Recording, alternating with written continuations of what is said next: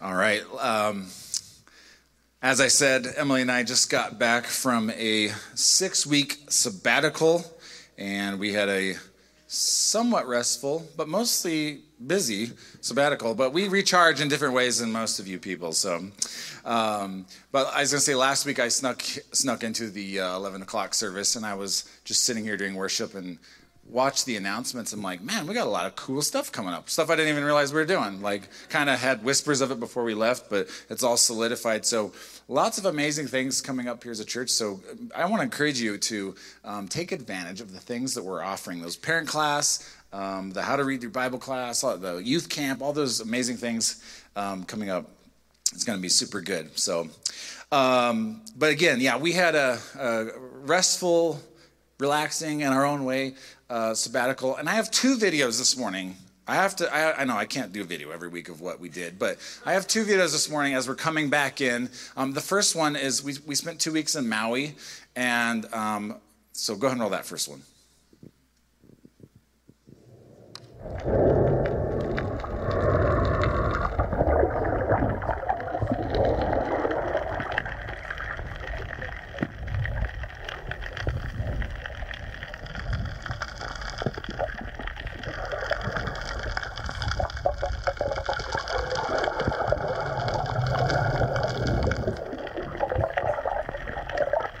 There's Debbie waving at the turtle.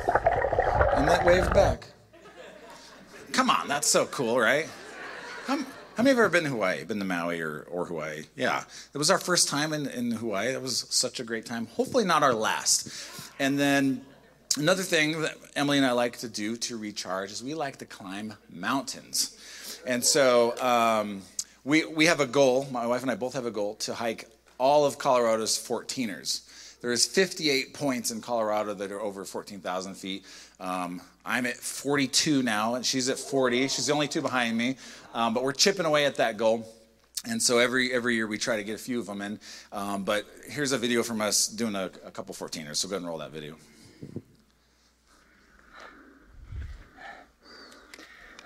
About to get to the summit of... What mountain is this? Sunlight. Sunlight. Hey, the air's thin. Give me a break, all right?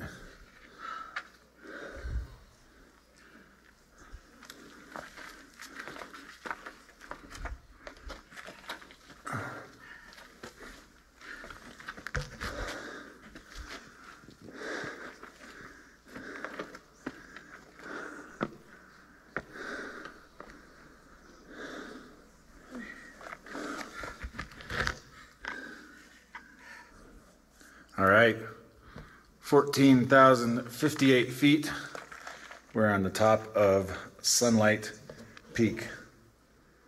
This is Emily's first Class 4 14er. How do you feel? Good. It was fun. Nice. And yeah, I'll show you where we came from here.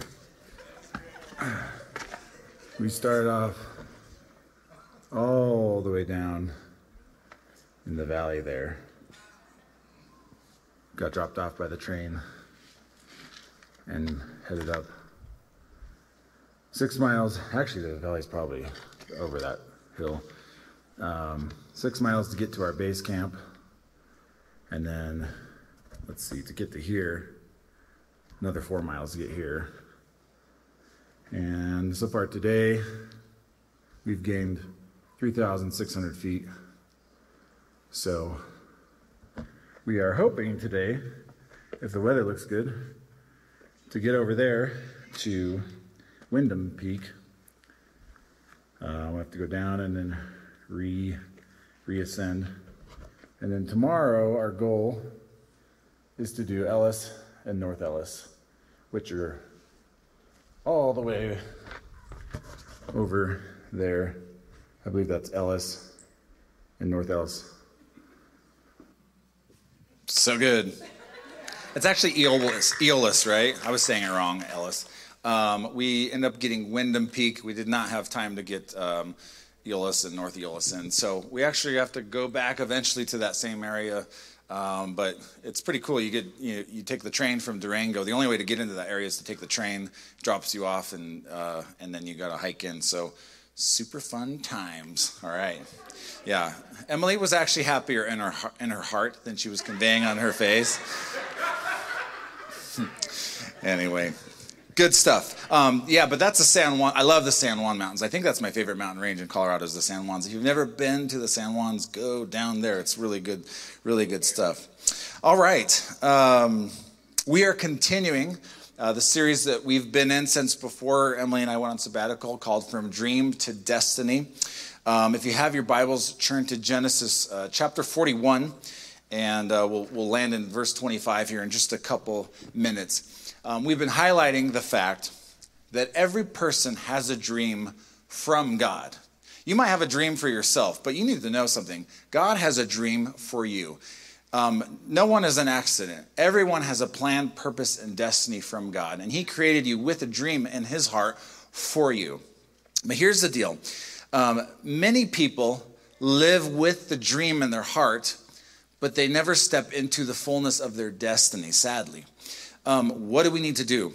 We need to pass the character test or the integrity test that God places in front of us so that we can move into the things that he has for us. Some of us many times are in a holding pattern because we don't learn the lessons that God has us in to advance on to the next thing he has for us.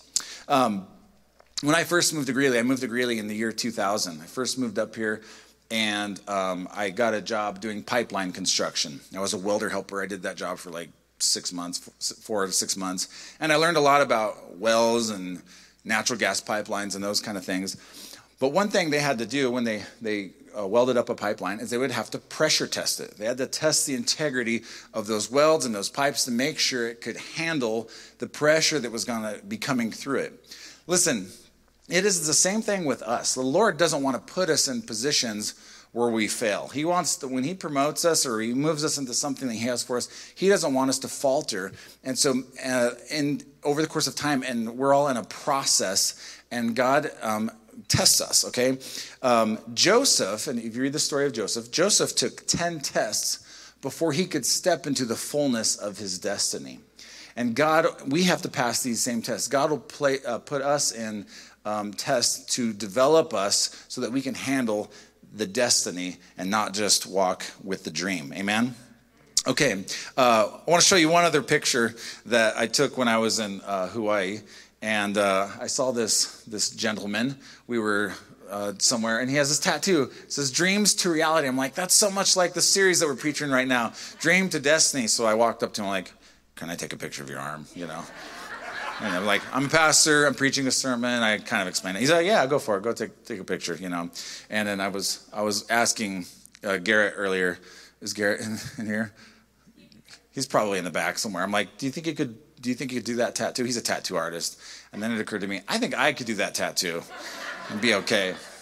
Dreams to reality. All right. Let me do a quick review before we get into the new content. Thank you for everyone who filled the pulpit for me while we were gone. I heard great things about all the messages. I've listened to most of them. I'm not all the way through all of them, but it sounds like the church had some amazing times with us out. But part 1 and 2, I preached these before we left. Part 1 was the pride test. Part 2 was the pit test. And then Independence weekend, I asked Pastor Adam, I said, "Hey, I want you to preach something patriotic. Preach something like pro-America, you know." And so he did a message, and he kind of weaved this into the series, although it's not part of the series itself. He kind of wove in this message called America from Dream to Destiny. God has a plan, purpose, and destiny for the United States of America. And Adam talked all about that. If you missed that message, do yourself a favor and listen to it. Pastor Harmony did the prophetic test. I heard that one was a great message. Listen, the prophetic words that we receive, yes, they encourage us. Yes, they give us direction. But oftentimes those prophetic words are actually testing us as well. The word of the Lord in the Bible tests us, and the prophetic words we receive actually test us. Part 4 was the palace test. Pastor Leslie did an amazing job with that, about stewardship, stewarding things God has for you. Part 5 was the purity test. Pastor Greg did an amazing job with that. Part 6 is the prison test. I heard great things about that. Matt Tarka preached that message. And then last week, Pastor Adam did the power test. And that was a great message as well. A funny story. I started listening to these messages and I was listening to Adam and I'm like, man, he's like talking really fast. And then I listen to Harmony's. I'm like, Harmony's like on fire. You know, Harmony Brown, she already talks a little bit fast. And then it's just like flying through these messages. I'm like, man, are they nervous? What's going on? And then later on, I realized like I had it on 1.5 speed. So everyone's just firing away. So, yeah. Anyway. I don't know, how many here you listen to podcasts or sermons? Do you listen to it on normal speed or do you speed it up a little bit? Everyone says they speed it up just a little bit. So, yeah, get it moving. All right. My wife's always listening to a book, and then she listens to them on, speed. So, she doesn't take speed; she listens to it on speed. Okay. Just clarify that. It's important. Okay, this week is part 8, and we're talking about the prosperity test. All right, God tests us with prosperity.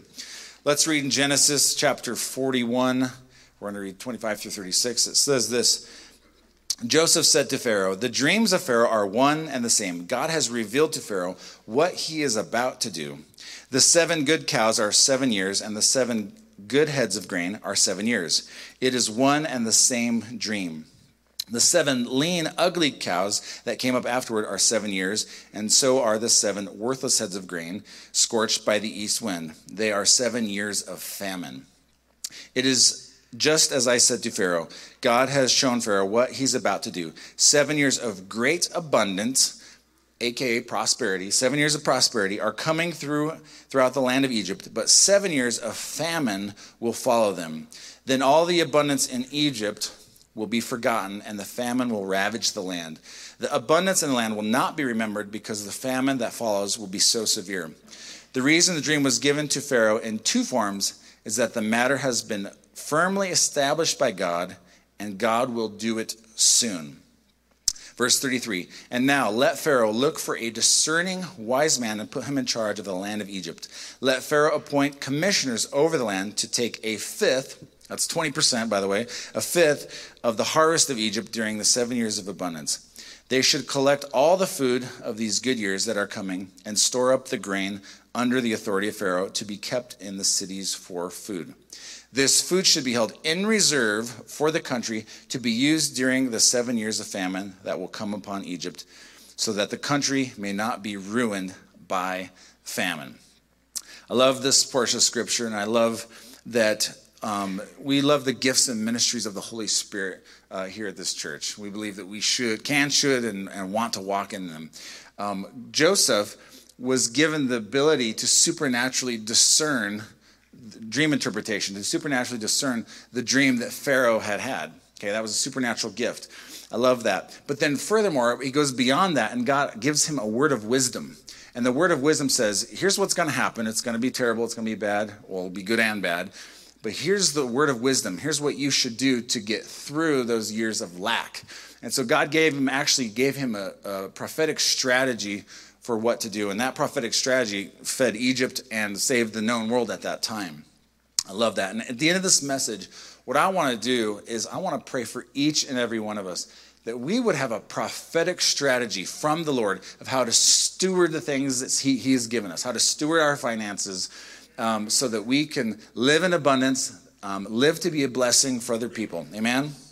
We need this. Amen? So there was 7 years of prosperity. Here's the question today. What will you do when you prosper? And some of you are looking at me thinking like, well, Pastor Kurt, I don't know. I'll let you know when I prosper. Okay? Here's what I want to say to you this morning. You're probably prospering more often than you realize. In fact, I would say that you're prospering on a regular interval. What am I talking about that? Listen, everyone takes the prosperity test. Some of you take the prosperity test every week. Some of you take it, like me, every other week. And some of you take the prosperity test maybe once a month. All right, what am I talking about? All right, I'm talking about tithing, and I'm talking about your paycheck, okay? Every time you receive a paycheck, you are taking the prosperity test, okay? Listen, God tests us with power. He tests us with influence. But God also tests you with a little bit of money to see how you will steward those finances, okay? Jesus said this in the Gospels. He said, if you are faithful with the little, I will make you faithful over much, all right? So here's what I want to say this morning. Part of fulfilling your destiny is directly connected to how you handle finances, how you handle money. Yes, I'm going to talk about worldly wealth. I'm going to talk about finances this morning. Some of you are like, Pastor Kurt, you need to go back on sabbatical because we don't want to talk about money today, okay? Well, we are going to go there. And for the record, I don't often talk about money. It's probably, and I often don't talk about tithing, but it's probably the third time in the course of 4.5 years that I've talked about this. And so if you're new here, it's not like we talk about money every single week, just so you know. But it's important. And as a pastor, I need to lead you in this, okay? Perhaps some of us have taken a few extra laps around the wilderness and not stepped into our promised land because we have failed the prosperity test. Listen, you young people, get this now. You want to learn these lessons now. And when you grow older, you'll walk in this for your whole life.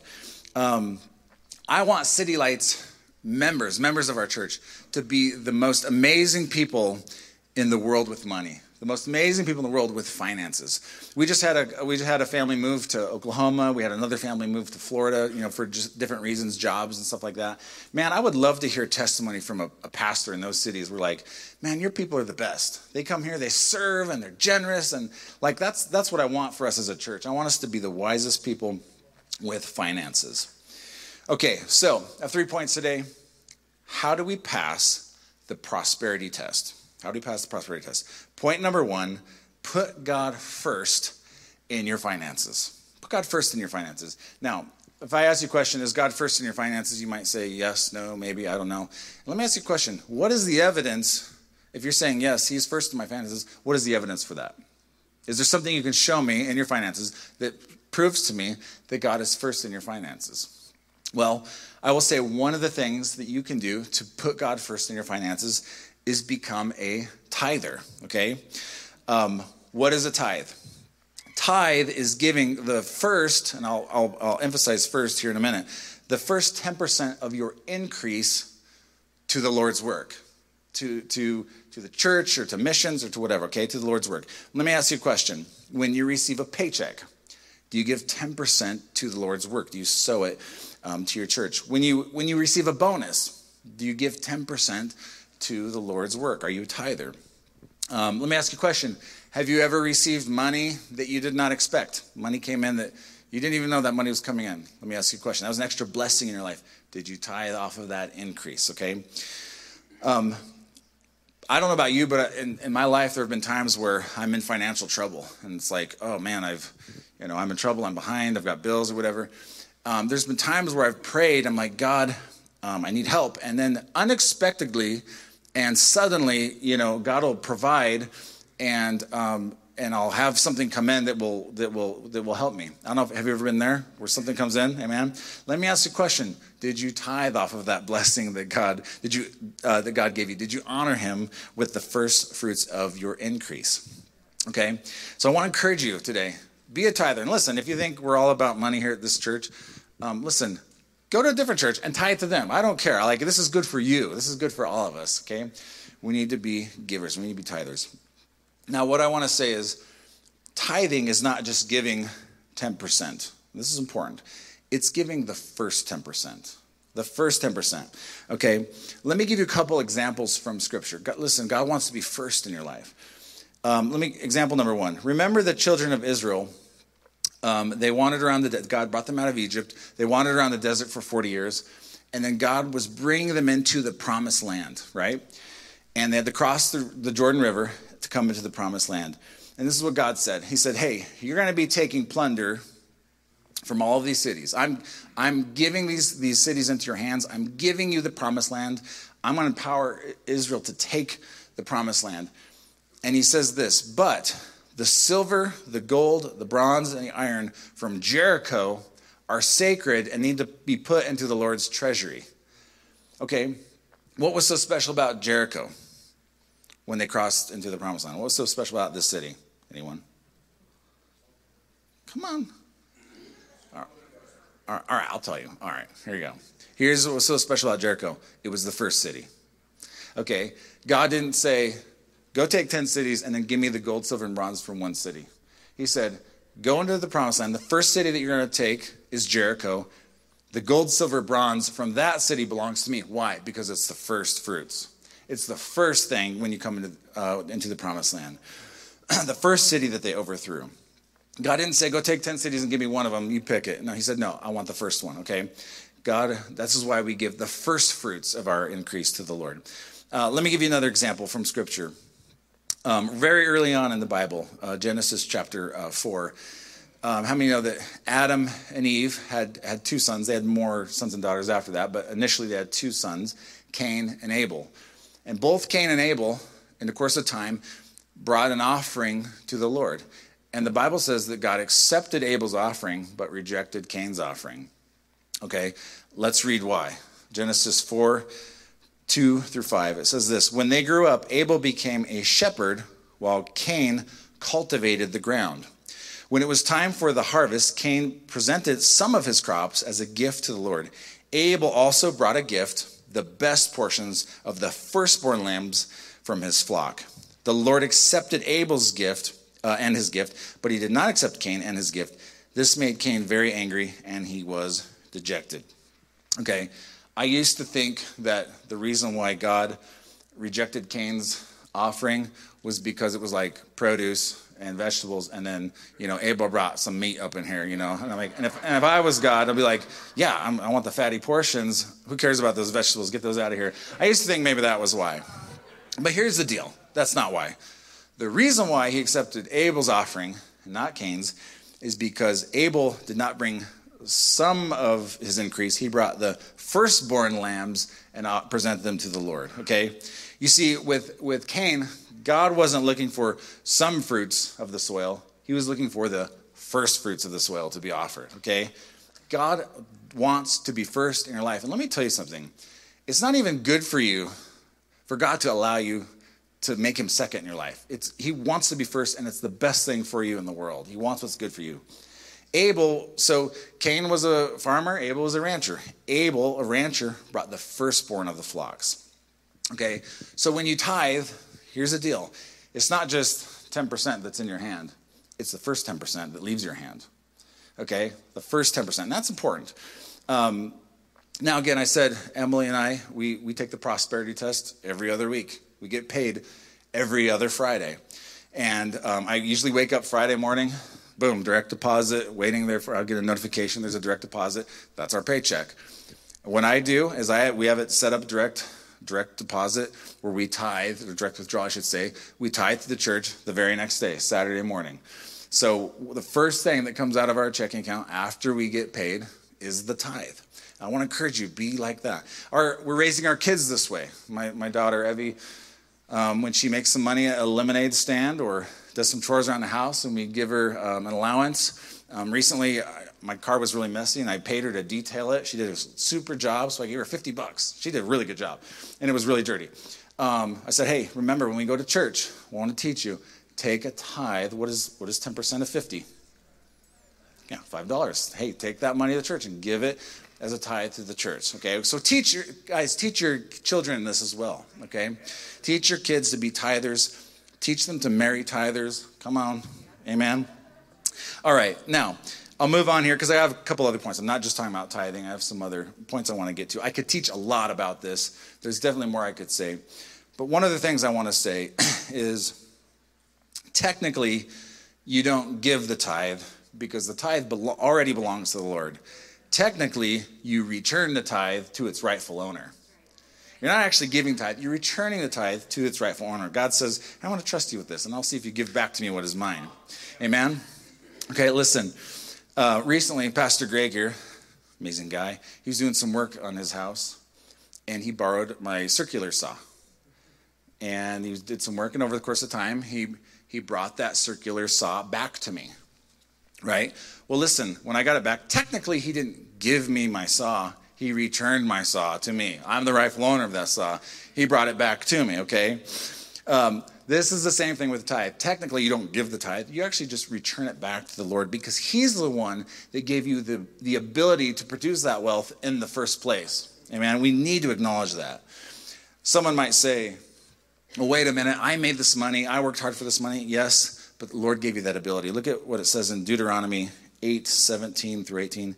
You may say to yourself, my power and my strength of my hands have produced this wealth for me. But remember the Lord your God, for it is he who gives you the ability to produce wealth. Amen? Okay, so honor God with the first fruits of your increase, the first 10%. And yes, there is a blessing connected to it. And don't take my word for it. Find a tither.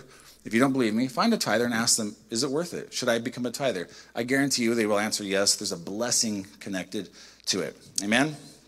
All right, so that's point one. How do we pass the prosperity test? Become a tither. Point number 2, learn deferred gratification. Learn deferred gratification. We live in a now culture, and we live in a debt-based culture, okay? We live off of debt. We live for now. I just want to encourage you, save up for things. Save up for cars. Save up for the stuff you want. Don't put it all on the card, right? Don't go into debt over everything. It says this in Proverbs 22, verse 7. It says this, the borrower is slave to the lender. Okay, some of us are in a lot of slavery because we've taken on a lot of debt, right? We got too much of that going on. What do we need to do? Everyone needs to do this. Whether you're 17 or 75, you need to do this. You need to set a budget. Set yourself a budget. Save for things. Learn deferred gratification. I realize it's not like fun to come to church and shout preaching to talk about a budget, you know. Just talk about how Jesus loves us, and that's amazing, you know. But listen, as a pastor, I want you to have peace in your life. I want you to have peace. I don't want extra stress in your life. Financial stress, it causes marital problems. It causes health problems. I want you to have peace in your life, and I want you to live off in abundance, okay? Set a budget, okay? Here's why. Let me give you 7 reasons why you need to set a budget. Number 1, it helps us see things clearly and objectively. Number 2, it makes us examine and clarify our values and priorities. Number 3, a budget provides a basis for discussion and agreement, right? So we talk about the budget. We discuss the budget. What should we put in? What should we take out? And there's agreement there. It's good. Number 4, a budget provides a basis for accountability. Number 5, a budget helps us live within our means. Number 6, it helps us live without debt. And number 7, a budget builds character and discipline in our lives. Okay? Living a disciplined life is good. People don't like the word discipline, but discipline is actually a good thing. Here's why. A disciplined life actually means more freedom. It actually means you're more free. If you live a disciplined life, especially with your finances, you're actually free to do more things and not to be so encumbered by debt.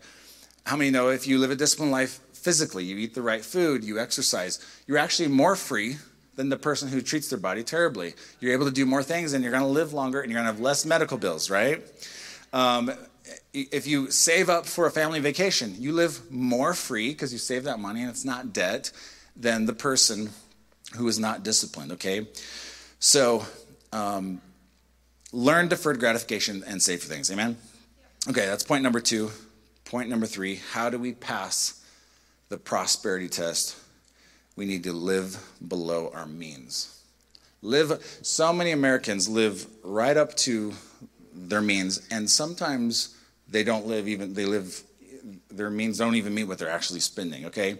Learn to live below your means. Joseph developed such a good budget that the Lord gave him this strategy that it fed the whole world for 7 years. A supernatural strategy the Lord gave him. What did they do? They lived below their means. They lived off of 80% for 7 years, and they saved 20 for those 7 years and then lived off of that. Okay? I think that's a great principle, actually. If you can, I don't know where you're at financially. Some of you are probably doing great. Some of you are probably really struggling, need some prayer, need some help in that direction.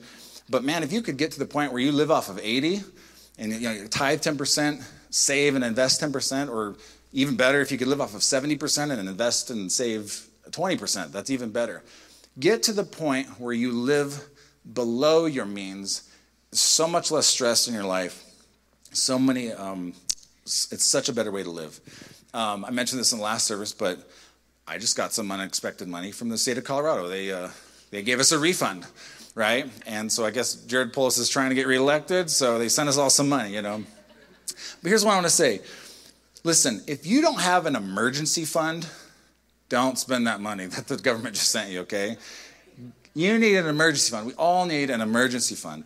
Listen, you have no business spending $5 on a cup of coffee and having 3 streaming networks and a $1,000 phone if you have no emergency fund. Get yourself an emergency fund, okay? You will thank me later if you don't have it.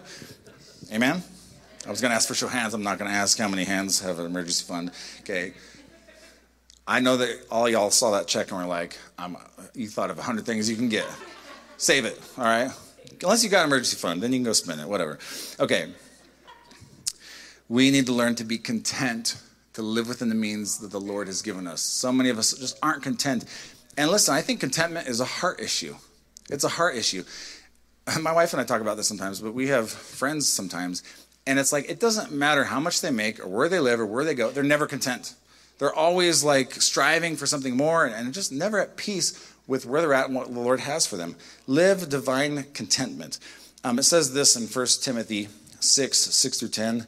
But godliness with contentment is great gain. All right? For we brought nothing into this world, and we can take nothing out of it. I think this was mentioned here at church a few weeks ago, but during our sabbatical, Pastor Howard Skinner, who preached here in January, has passed away. And we'll mention here at the end of the service when his memorial service is going to be. But one of the things... Well, by the way, this was kind of a cool thing. I wanted to mention this to you guys. Pastor Howard came to me at the end of last year and he says, hey, I think I have a word of the Lord for the church, and I'd like to give it. And I said, well, I started thinking about it. Emily and I are planning on the sabbatical next summer, around July, and maybe we can get you in around July or something like that. And he was like, kind of feel like it's a little more urgent than that, and I need to do it sooner.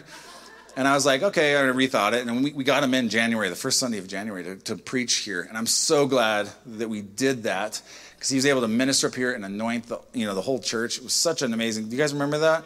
Such an amazing blessing. I'm so glad we did. I think we're the last place that he actually preached a message. And so what a man of God. But we helped Howard at the end of last year and this year we helped them move out of their house and help them sell their house, and then he took everything out of the house that he wanted, and he left the rest of the church. He said, I want to give this to the church, so your staff can have it, or you can give it away, or you can sell it, or whatever you want to do. And we're like, really? That's a huge blessing. He's like, you never seen a U-Haul following a hearse, do you?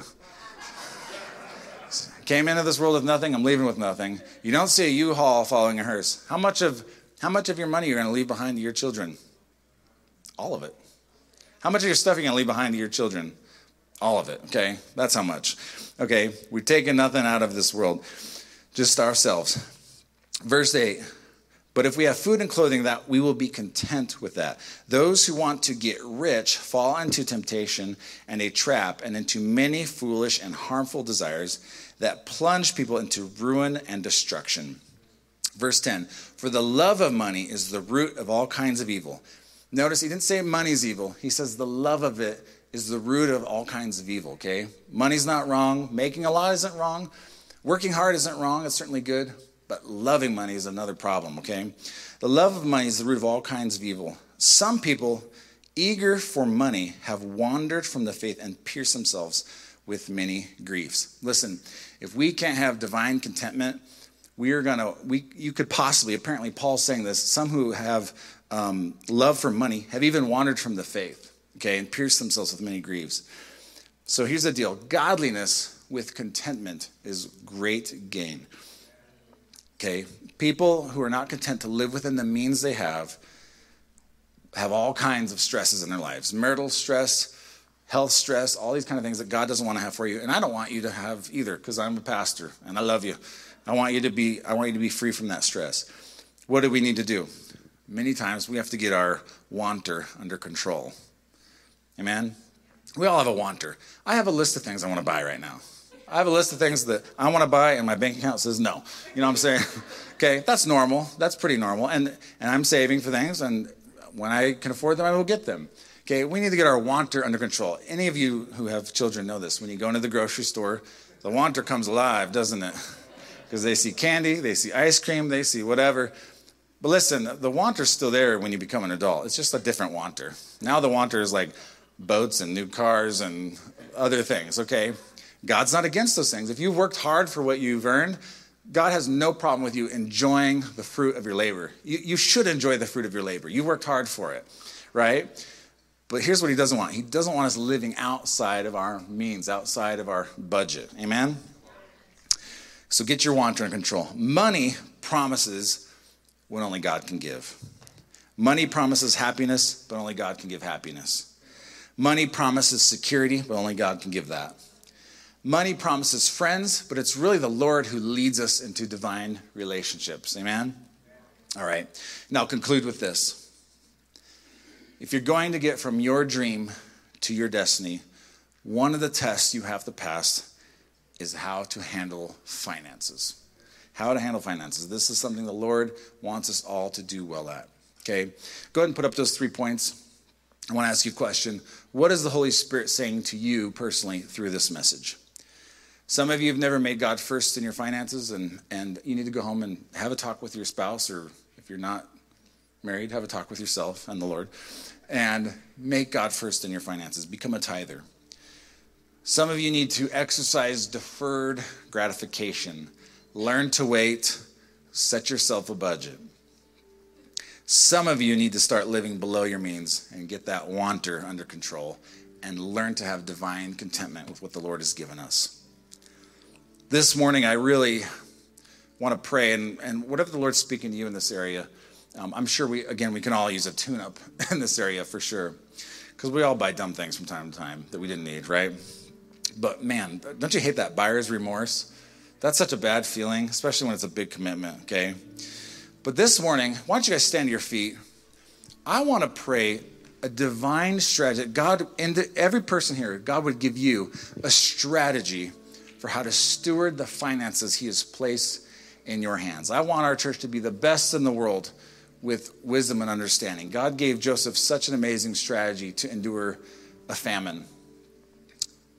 What about a recession, right? Come on, God wants to give us a strategy to endure these things. So I'm going to pray. Father, I love you. I thank you for every individual here. Lord, I thank you for what you have placed in our hands. You've been so good to us, and we live in such a blessed country. Lord, we thank you for that. We honor you for that, Lord. And I just pray for every person that you would teach us individually how to steward our finances. Give us divine strategy of what to invest in and what not to invest in, Lord.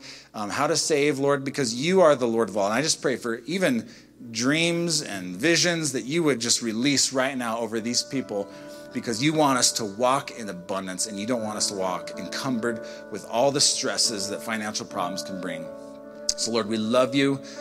We bless you, and I'm excited to hear testimonies of people who are getting divine strategy for the Lord's finances in their life. In Jesus' mighty name. And everyone said, amen. All right. God bless you guys. Have an amazing week. Emily's going to close us.